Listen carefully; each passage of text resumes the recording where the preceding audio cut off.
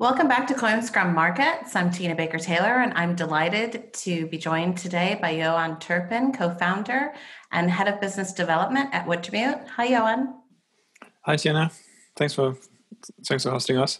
No, it's great to have you. And Konstantin Kogan, partner at BitBull Capital and managing director at Wave Financial. Hi, Konstantin. Hi, Tina. Thank you for having me. Oh, it's great to have you both. So we're going to talk a little bit today about liquidity for institutions. But before we get started, just to set the scene a little bit, it's been quite a strong start to the year by really any metric, with the investment thesis for Bitcoin and other crypto assets finally reaching a much more positive stride after many years of expectation. And along with direct investment into assets, venture capital is also pouring in to fund the growth of this market infrastructure in particular.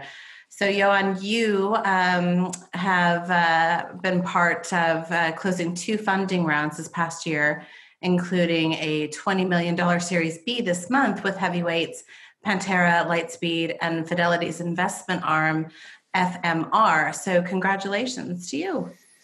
Yeah, thank you on behalf of the team. Really, it's been an interesting venture. Awesome. So let's kick off with that news. Tell us a little bit more about the company background and how it evolved to get to this point.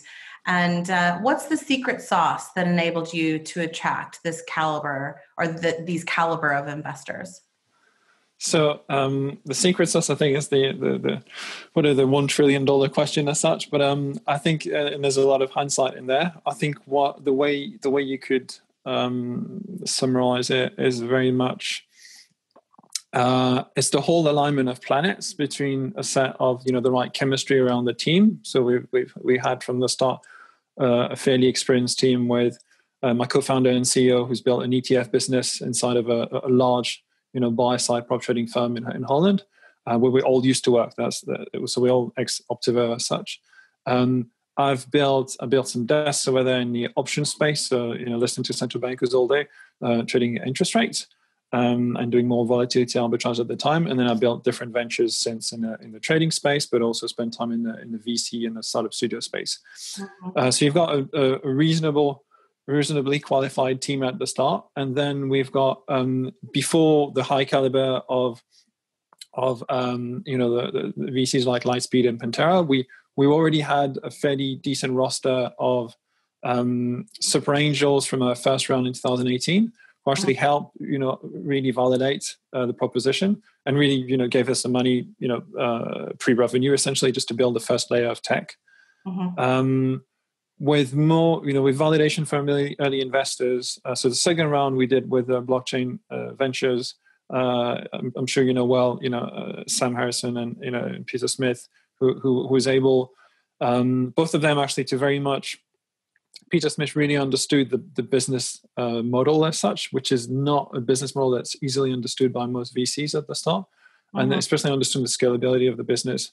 So we had a lot of validation from Peter Smith and Sam Harrison there, and I would say there's also a dynamic where there's been obviously between the traction and the revalidation of the environment, of a year like 2020, where we were already a fully digital business that was very much operating in the cloud and operating in an industry that's completely shifted with. Everyone speaks about inflation of the state balance sheets and essentially the whole institutional interest, shifting into cryptos. Mm. That's really helped fuel volume, and that's really, we're market neutral. We're very much a volume-based business, so it's really, really helped us. So that build even more traction behind the business, and that's helped us, close so a round of nearly $3 million in early 2020. That was announced actually more around May to June. And then there's the Series B. That's been quite an interesting round where you're nearly where the relationship between VCs and entrepreneurs flips, because there's so much more money at that stage, and many strategic partners that we want to align interest with. So we essentially hacked as many people and tried to manage everyone's cultures and expectations to get that to work. So how has this investment positioned you guys against your competitors? So you mentioned earlier, the established traditional markets. Some of your competitors have, significant balance sheets. So, what does this investment open up for you, and what's now on your roadmap? So, couple of layers and a couple of questions in one there. One thing is, and it's maybe because we all worked in a fairly large prop firm before, that's privately held, for whatever that weighs about 5 or 6 billion. So we're already sort of working for a billionaire when we started in trading 15 years ago now for me, and so getting access to capital is probably is nearly never the problem. It's more about building the right amount of trust with whoever is actually allocating that capital to you. So in terms of the size of the balance sheets, I think it's often it's often misguided. It's true that the virtue and the jump and so on can try to push their weight around, but it's not necessarily helpful in this space. We've actually gained from being more nimble at the start, from being able to address smaller coins, like and having a deeper relationship with smaller foundations, while the big guys were just focused on BTC and maybe ETH, and actually cover that part really well. Or actually some bigger guys like Tower, typically just purely doing perps. So actually we were able, because we were smaller and more nimble, we're able to actually cover more of the longer tail. And we see this now as a strong differentiation, and it also helps us develop two things to take the segue to the roadmap question. As such, we're building deeper relationships with foundations, and we're also automating a lot of the OTC business that we are creating. So we until mid 2020, we were pretty much only on screen, only integrating with exchanges, and only streaming quotes through them. And now it's much more about all the smaller venues, the ECNs, the funds, the lenders, the wallets who want to trade with us directly. They will have access. So they already have access to an RFQ system. They will have access to a stream to trade with us directly if they wish to do so. So that's very much on the roadmap. Yeah, and then we have a slight geographic expansion around getting most likely in Singapore, but having starting a team in Asia. Brilliant, very exciting stuff. So Constantine, you have pretty good visibility in this vertical as well at both BitBull Capital and Wave Financial. Can you start by telling us a little bit about each of those firms and your role within each of them and where they're positioned in this market? Sure. First of all, I want to congratulate also Johan and the team with the success. So we're always happy to see more and more projects who are making it. And I think it's a very reasonable approach to be humble and nimble and to focus on the execution. So in BitBull Capital, just in a few words, it's the first fund of funds in the space. So it's good to be pioneer in something. So, we appeared in 2017 after different ideations process and trying to understand what's needed in the market. Back in the days, there was less than 120 hedge funds in the world. I'm talking about specifically crypto-oriented investment strategies. Now, I'm a partner there, so we do diligence funds, we do a lot of research, and generally, support the ecosystem by just, allocating capital to other prominent hedge funds. By the way, Pantera, is one of our funds where we allocate. So there's already indirect connection.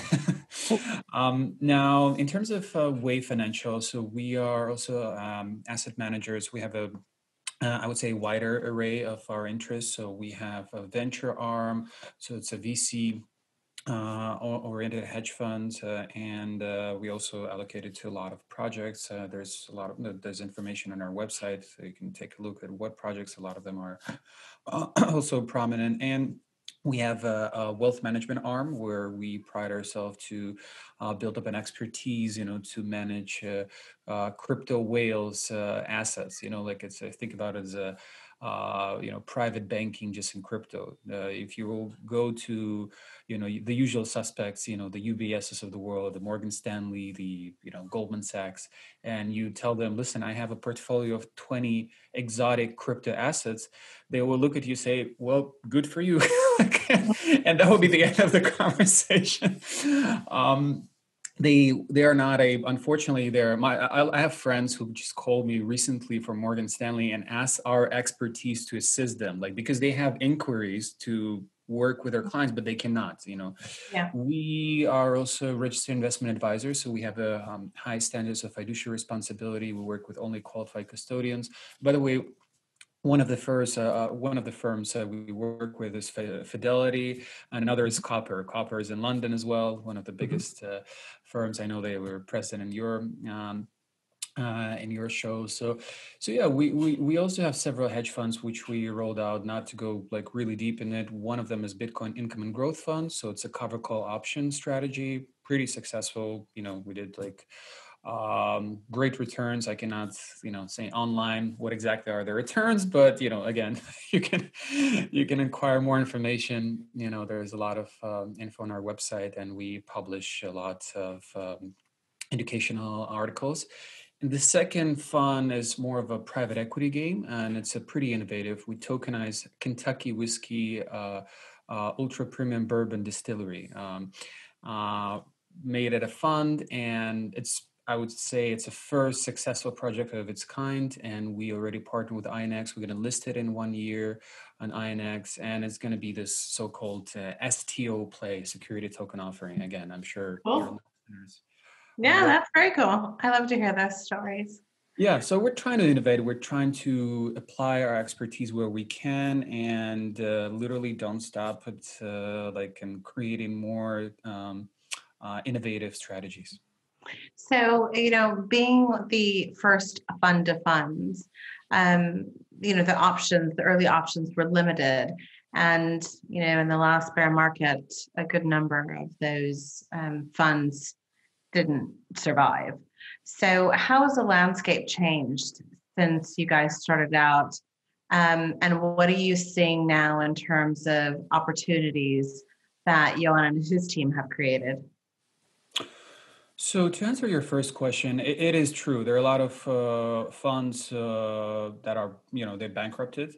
I think we have this kind of enigma when we talk about funds, and we think, oh, they just have a lot of money. Nobody knows where it's coming from, but they're coming from also other institutions or individuals, right? So This is another trust, very similar as Johan was mentioning, right? You trust either a project or a fund manager who's allocating your capital. Now, so if you think about it as a startup, a lot of funds are essentially startups, and it's a really tough business. A lot of people don't make it, because you need to prove yourself for several years, and then you are going to be even considered to be a contender to have institutional money, real estate from endowments, from pension funds, or from other organizations. And as you know, in crypto, it's even more complex question, because you need to educate them a lot. Yeah, a lot of funds do bankrupt, and we just survived because we had really strong backers. We even in a bear market, there was there's not a lot of redemptions at all. So that means we somehow build this trust with our LPs. Number one. Number two, it's also about returns. If you are making a good bet on the other underlying crypto hedge funds that are performing the way you expect them to perform, and you bring returns to your investors, that's your job. Yeah. And you're doing a great job, and you're surviving. And if you're not, then the other Darwin laws, they apply, Absolutely. Well, both of your firms are very active in the crypto markets, and market infrastructure has clearly improved over the last couple of years. And even through that improvement, we still see exchanges struggle during hype cycles. And even this latest bull run wasn't immune to some exchanges, struggling to handle the volume during busy periods. So, Johan, what's your take on this? And how well do you think exchanges and brokers are doing at improving access and connectivity? So it's I can give you a partial answer. So we don't really integrate with brokers yet much. Exchanges, we've done a lot of integrations, but we connect directly. Mm-hmm. If it's if you look at the last 3 years or so, it's massively improved. It's really just it's day and night in terms of the amount of orders, cancellations, and so on that they can support. Like, we can generally sustain a high frequency business today, through the top 20, 25 exchanges. Mm-hmm. There are, and there will probably always be, some struggles around busy times, just because of two factors. I would say one factor is that there's just many more people interested, many more users interested in interacting with the crypto space in general. And then the second big factor is that you do have more and more, and obviously better built and more efficient, still layer one that chains just coming onto into the space and launching their mainnets, and then you always need teams that exchanges to have the expertise to really maintain and go and integrate and so on. And usually when not too much happens, you don't really see where the cracks are. And then as soon as there's a bit more volume, then you just start to see the cracks. And it's there's definitely some exchanges have been able to build strong engineering teams around these issues. But I don't think it's a problem that will go, especially with all the developments around. We still see new chains coming into the space like every week. So I don't think that's there to change. But in general, overall, in terms of can we have a flourishing high frequency business in the crypto space nowadays? Definitely. Like, you can. Well, where are we now in terms of the high frequency trading versus traditional markets? So my favorite example to use is the public example of Virtu when they listed in 2015. Is they were trading about 2.5 million times a day. Mm-hmm. And with this whole number of like people sort of complaining that they were making money every day, but when you trade that much, you expected to make money every day. Mm-hmm. And we're now, I'm happy to say that we do trade 1.5 million times a day already at Wintermute, and it should be in the 2.5 million times a day towards the end of this year, if not before. So the maturity of the space is definitely there. And if we're able to do that, and we cover sometimes 15-20% market share in some tier 2 exchanges, but we're nowhere near those numbers in tier 1 exchanges. So I'm sure the exchanges in the background have been able to to build enough infrastructure to manage proper high to even what you could call ultra high frequency businesses. So it's that's quite positive. So Constantine, with your VC hat on, what's still lacking in the market infrastructure environment, and what projects are you aware of that are in the early stages of addressing this that you think are on the right track to solving this problem? It's a good question. I would say very global question, right? Because we're talking about what's lacking. I can probably rant on for an hour, So I'll just try to be concise and say your 2 top things. Yeah, the top things I would say. Look, right now it's consolidation. I wouldn't emphasize certain projects because that will, I would say, might potentially decrease the value of their competitors, and they're as in the market, it's always the nature of the market. There are, for one particular angle, if we're talking about AMMs, liquidity pools, I don't know, custody, OTC, there is always 5-10 different players. They might capture different markets, and they're also valuable. So I don't want to just confuse people. But what I would say that it's basically consolidation and an ability to identify players who actually support a certain infrastructure.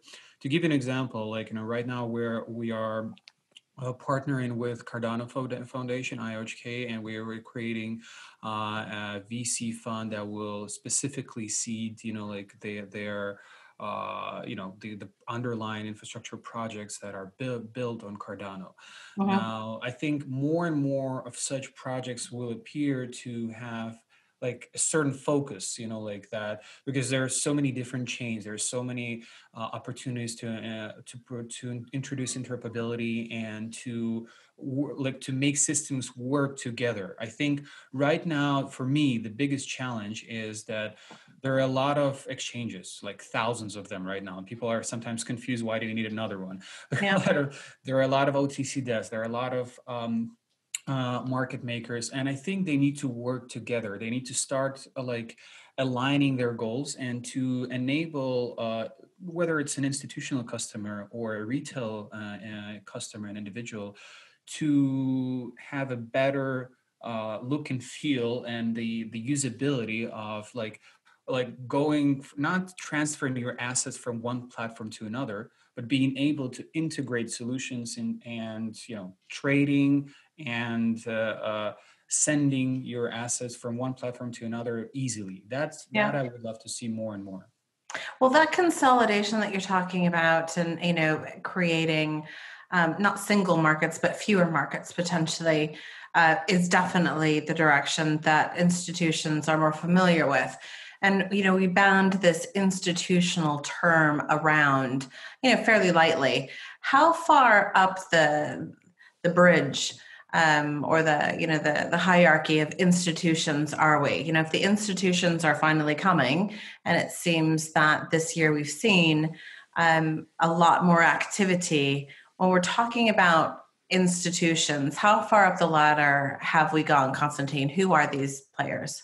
Well, there are the biggest names in the industry. Like you've seen BlackRock recently, launching, 2 derivative funds they filed for the SEC to play in this game. And I see one of the top names. Look at the Grayscale Trust. We have top 20 financial advisor firms. We have top hedge funds. We have even indirectly some of the endowments, and even pensions funds are now allocating directly to hedge funds. So meaning indirectly to projects, but they're allocating to the vehicles they understand. You can only imagine what will happen when the ETF will be approved. We're going to unlock probably immediately about $1 trillion of capital, easily. Now, the fact that PayPal right now is also introducing it to their audience of, with 340 million people and 24 million businesses. So that's a huge thing. And it's not even 25% of adoption. We are still looking at the curve where exponentially people are only starting to use, such platforms, to even buy and sell, their pairs. And it's only top 4, top 5 that are listed. So what I do envision that there are probably one of the latest news, which is quite interesting, that more and more trusts are being opened. Today there was applications, for Chainlink, Aave, Cardano, and other players to basically attract more institutional capital. So we've seen how Ethereum reflected on this, and I think that the more and more capital will be unlocked from this level, we will see major adoption and the trust will shift. And I think it's already happening. One of the things I will mention, the last point, there was an interesting survey conducted by Fidelity, actually. Recently, they interviewed more than 740 different institutional investors ranging from United States and Europe. 1/3 of them already allocate into crypto. This number increased, probably by 15%, and the trust changes, financial advisors are starting to ask more questions, and their clients are pushing them literally. So the trend is very positive, and I think lastly, what I would say, that it's no longer a choice. If you're a CIO and CFO and you're listening to this, if you're not allocating at least 1% of your client's money to crypto, you're going to be fired. I'm sorry. Yeah. Johan, so thinking again about these institutions, how have you seen deployment strategies compare to some of the early adopters? So as the institutional market starts to mature, what assets are they focused on? So we mentioned ETFs a minute ago. What are their risk management strategies? What's their behavior like? So there's there's a few aspects to the question. I think to complement a bit Konstantin's answer, I think we've seen, so probably the first institutional money in the crypto space was essentially venture capital, because they're a bit more or they like risk, or they can wait a lot longer before being judged for the choices they made. So it just gives them a bit more flexibility. But essentially, yeah, seeing, macro funds, and because people understand, the devaluation of the dollar essentially, and then even down to the pension funds and the insurance, the insurance group, which are normally the hardest to get across with, anything that looks remotely risky. To complement the point on, people, being fired potentially if they haven't allocated to crypto. I think anyone with net assets should allocate to cryptos to a degree, just because of the value of any fiat currency going melting away with all the the bailout packages and so on. I think that drives. I think it drives money in certain ways. It does drive, especially with the constraints of investment committees and most funds, it does drive people towards a slightly slower deployment cycles, and let's call it the monthly investment committee. And also it drives things towards very much one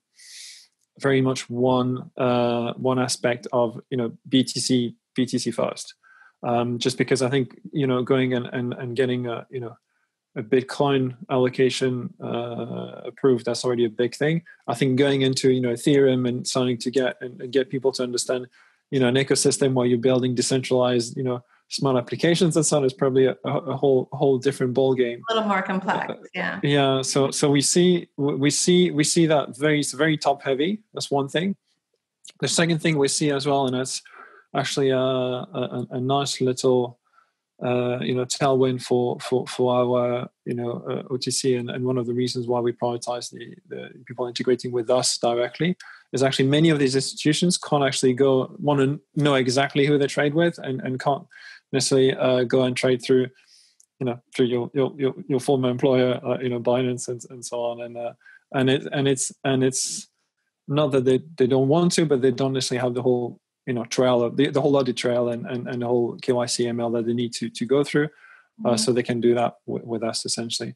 And then through that we see a lot more, and I think it's probably some of the shift in the trading patterns is that we see less crypto to crypto with these institutions. We very much see a crypto to fiat move. So we very much see them deploying fiat to go and buy cryptos, and then also maybe explain some of the move of some cryptos being taken or withdrawn from centralized exchanges over the last few months. That's such, they just go and buy it, and then they handle their own custody as well. So it's changed some of the behavior. So are they buying and holding, or are they actively managing the holdings in some way? So it depends on the funds. I think if you're more macro pension fund, basically more actively buying and holding. If we are starting to see what I was hoping would happen 3 years ago, which is we start to see the top 50. So people who have more fluidity in allocations can start to have something that looks like a long short, where you have a top 50 that's starting to be liquid enough so that they can go and allocate, I don't know, $3, $4, $5 million, leg in, I don't know, being long Tezos and short something else or so. And then so you can start to, there's enough liquidity now in the top 50 to basically, have a genuine quant, market neutral strategy as well. So that's helping new funds to enter, and new institutions to enter the space. Brian, can I jump in on this comment, because I actually have a little bit of a different opinion on this. Okay.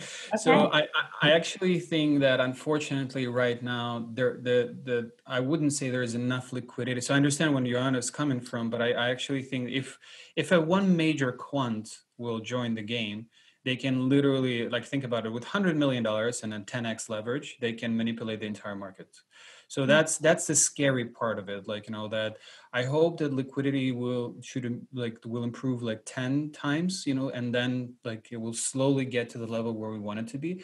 Number one. Number two, I think another important trend is different derivative markets are needs to be established. Like there is only like right now the major one are Bitcoin and Ethereum, and the others are like they're just starting to build this infrastructure. Mm-hmm. And the third point, I think, from institutional adoption perspective, what we see with Bitcoin is this role of digital gold. You know, like major private companies and ETF-like companies, they are also looking at it as with 100 years view, and they're like just something like MicroStrategy. Like, you know, I've interviewed Michael Saylor personally, and you know, putting $1.2 billion into Bitcoin from his publicly traded company, that's impressive. Like that shows you how confident you should be. And it's still being scrutinized everywhere, you know, like, so people still don't understand how is it even possible, like, and what it makes you as a company. Are you a technological company, or you're all of a sudden a Bitcoin holder? So, but Square, other like major firms are doing that. I think this trend will continue. And there was an interesting analysis from Kathy Wood from ARK Investment that if 1% of S&P 500 companies will add, you know, Bitcoin to their treasuries, that will equate to increase of the price of Bitcoin of $40,000. So that's just interesting fact to consider. Works for me. I support that. Okay, so gentlemen, it's still January. We have kicked off the year with a bit of a bull run. What's next, Johan? What's your prediction for the year? Financial disclaimer / only my view.